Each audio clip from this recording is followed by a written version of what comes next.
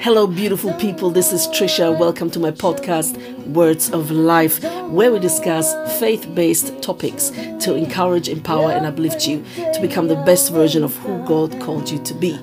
Now, have fun and listen to the episodes.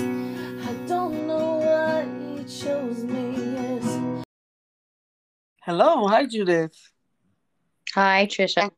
Hi, Judith. Welcome to my podcast. And we will have a little interview today.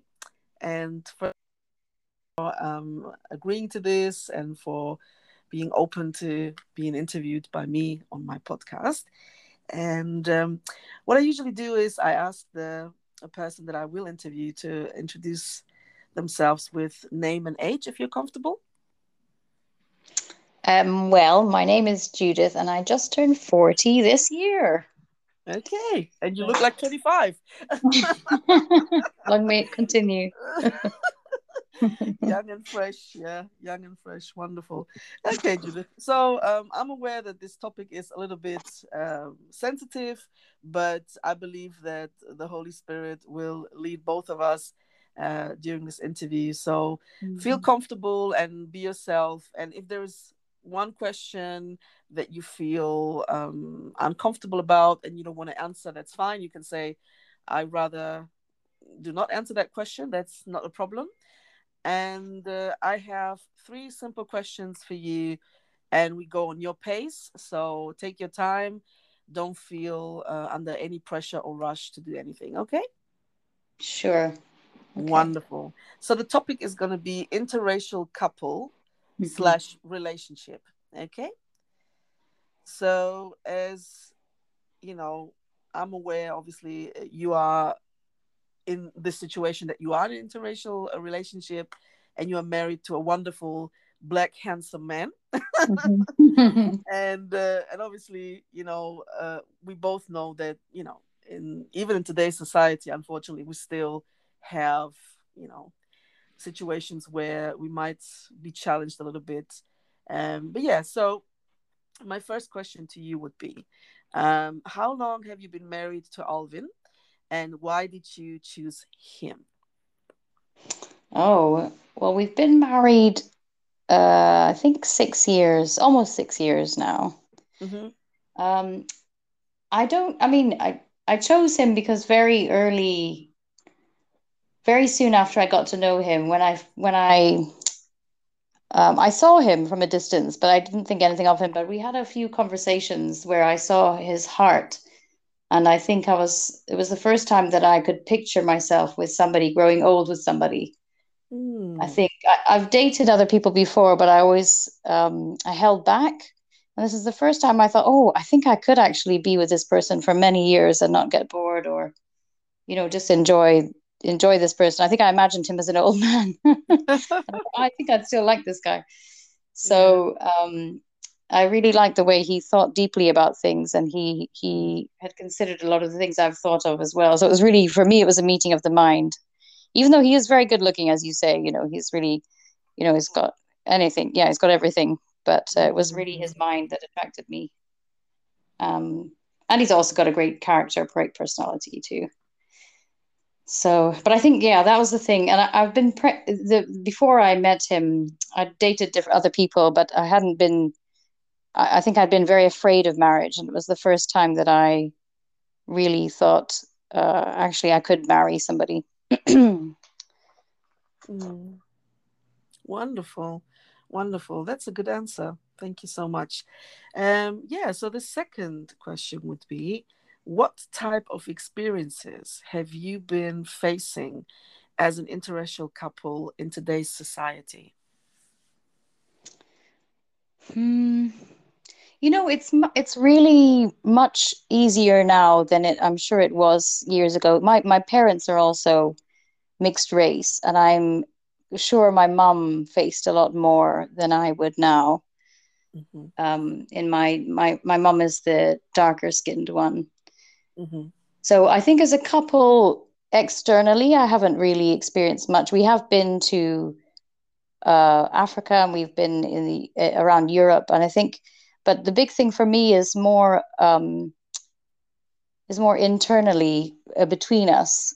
My level of understanding of my husband Mm. has grown. Well, we've had to discuss. We've had to spend many, many, many hours in conversation about race and about race and about what it is to be black, to grow up black in this world, for me to even get a glimpse of his life. Mm. And I never, I had a very superficial understanding before we were married. And even in the first few years, I think it was Black Lives Matter and it was having a child that really made me listen more. Mm. And I thank God a lot for him, because many husbands and wives, I'm sure, try and explain, but then at a certain point, you might get tired of trying to explain something that the other person just doesn't get.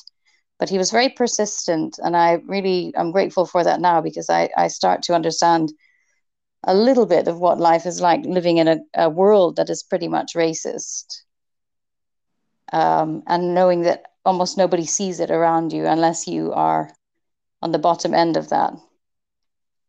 Does that make sense? Mm. What I think I've forgotten what your question was. Oh yeah, what have we faced as a couple? Yeah. Yeah, usually it's celebrated in London where we live. There's a lot of people, a lot of mixed race couples, so it's very common. Mm-hmm. Church is also very mixed. Um, so I haven't seen much. I think when we go to very predominantly white areas, then you might get a few stares, but nothing I experience is even a fraction of what my husband experienced and always has Mm. experienced in life. Yeah. Yeah. It's we haven't had any. I haven't had any bad experiences, but he has had plenty. So it's about learning about that and understanding Mm. what it's Yeah. like to. Mm. Sorry, I think you broke up. Live, and then it just kind of cut off. um, Understanding what it's like Mm. to live like that your whole life. So to be Yeah. always, whenever you enter a room, to know that people Mm. are putting you in a box immediately, and you have to fight. You have to do that much extra to Mm. bring them on board, to set out who you are, to disimbue, is that the right word, to remove their preconceptions. You have to work doubly hard than everybody else just because of your skin. So Yeah. that's something I've never experienced, but that's something that he and many like him have had to live with their whole lives. Yeah. I think I agree on what you said, that we as light-skinned people have no clue, no idea what it actually means, really. Even today, still, I mean, there's so much prejudice and racism there. Um, yeah, it's dramatic. It's really dramatic. But we thank God for grace and helping us to understand more and more. Yeah. And yeah, so my third question is, how has God helped you to be and stay in this relationship? Um,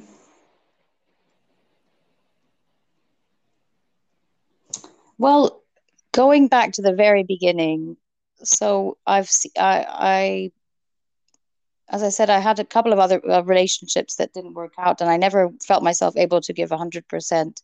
Mm-hmm. And then I saw divorces around me of people, young people, and I had a very, I wasn't sure that I was afraid of marriage. And when I was very young, I was really, 100% for marriage. I want to get married as soon as possible. And then as time went on, I got afraid, and I thought, I don't know if could I even, stick with somebody my whole life. And the Lord spoke to me when I was in London shortly before I met Alvin, and he said, "Look, you can't trust." Because I think I was thinking, I can't trust another person. I don't know what they're going to be like in 20 years. They could be horrible. I have no idea. How can I make a judgment at this age? And then I also thought, I can't trust myself. What kind of person am I going to be? Will I be somebody who could be faithful?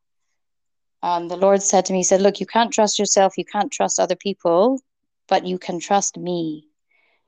And then after that, I knew that I could step into marriage. And that's something that I always remember, even as the years have gone on, when things are difficult and I think, oh, can we make it through? But then I remember, no, I can always trust God, even if I'm disappointed, even if I disappoint my husband, if he disappoints me, I know that God never disappoints, and He brought us together, and I know I can trust God with my future.